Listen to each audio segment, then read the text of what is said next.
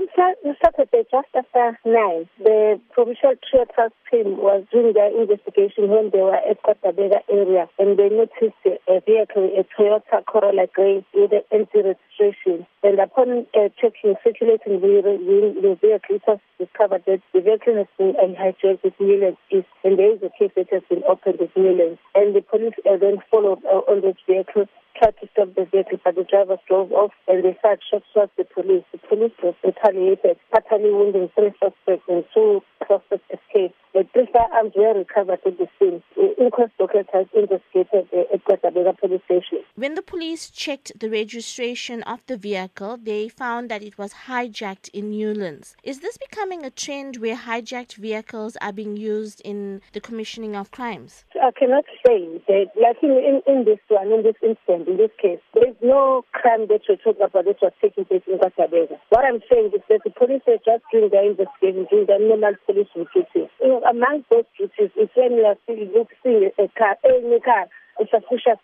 car, then you circulate the vehicle. So that's what they did. Not that the people, they were committing crime at that specific time. It's the police that were doing the investigation, their normal police duties, and among those duties, they turned the circulated this vehicle they noticed with 5 occupants. And they turned they discovered that this vehicle where these occupants they were in is exactly that is reported hijacked at Newlands this month. Now, you did say that the suspects were fatally wounded. Were any police officers injured? No police officer injured.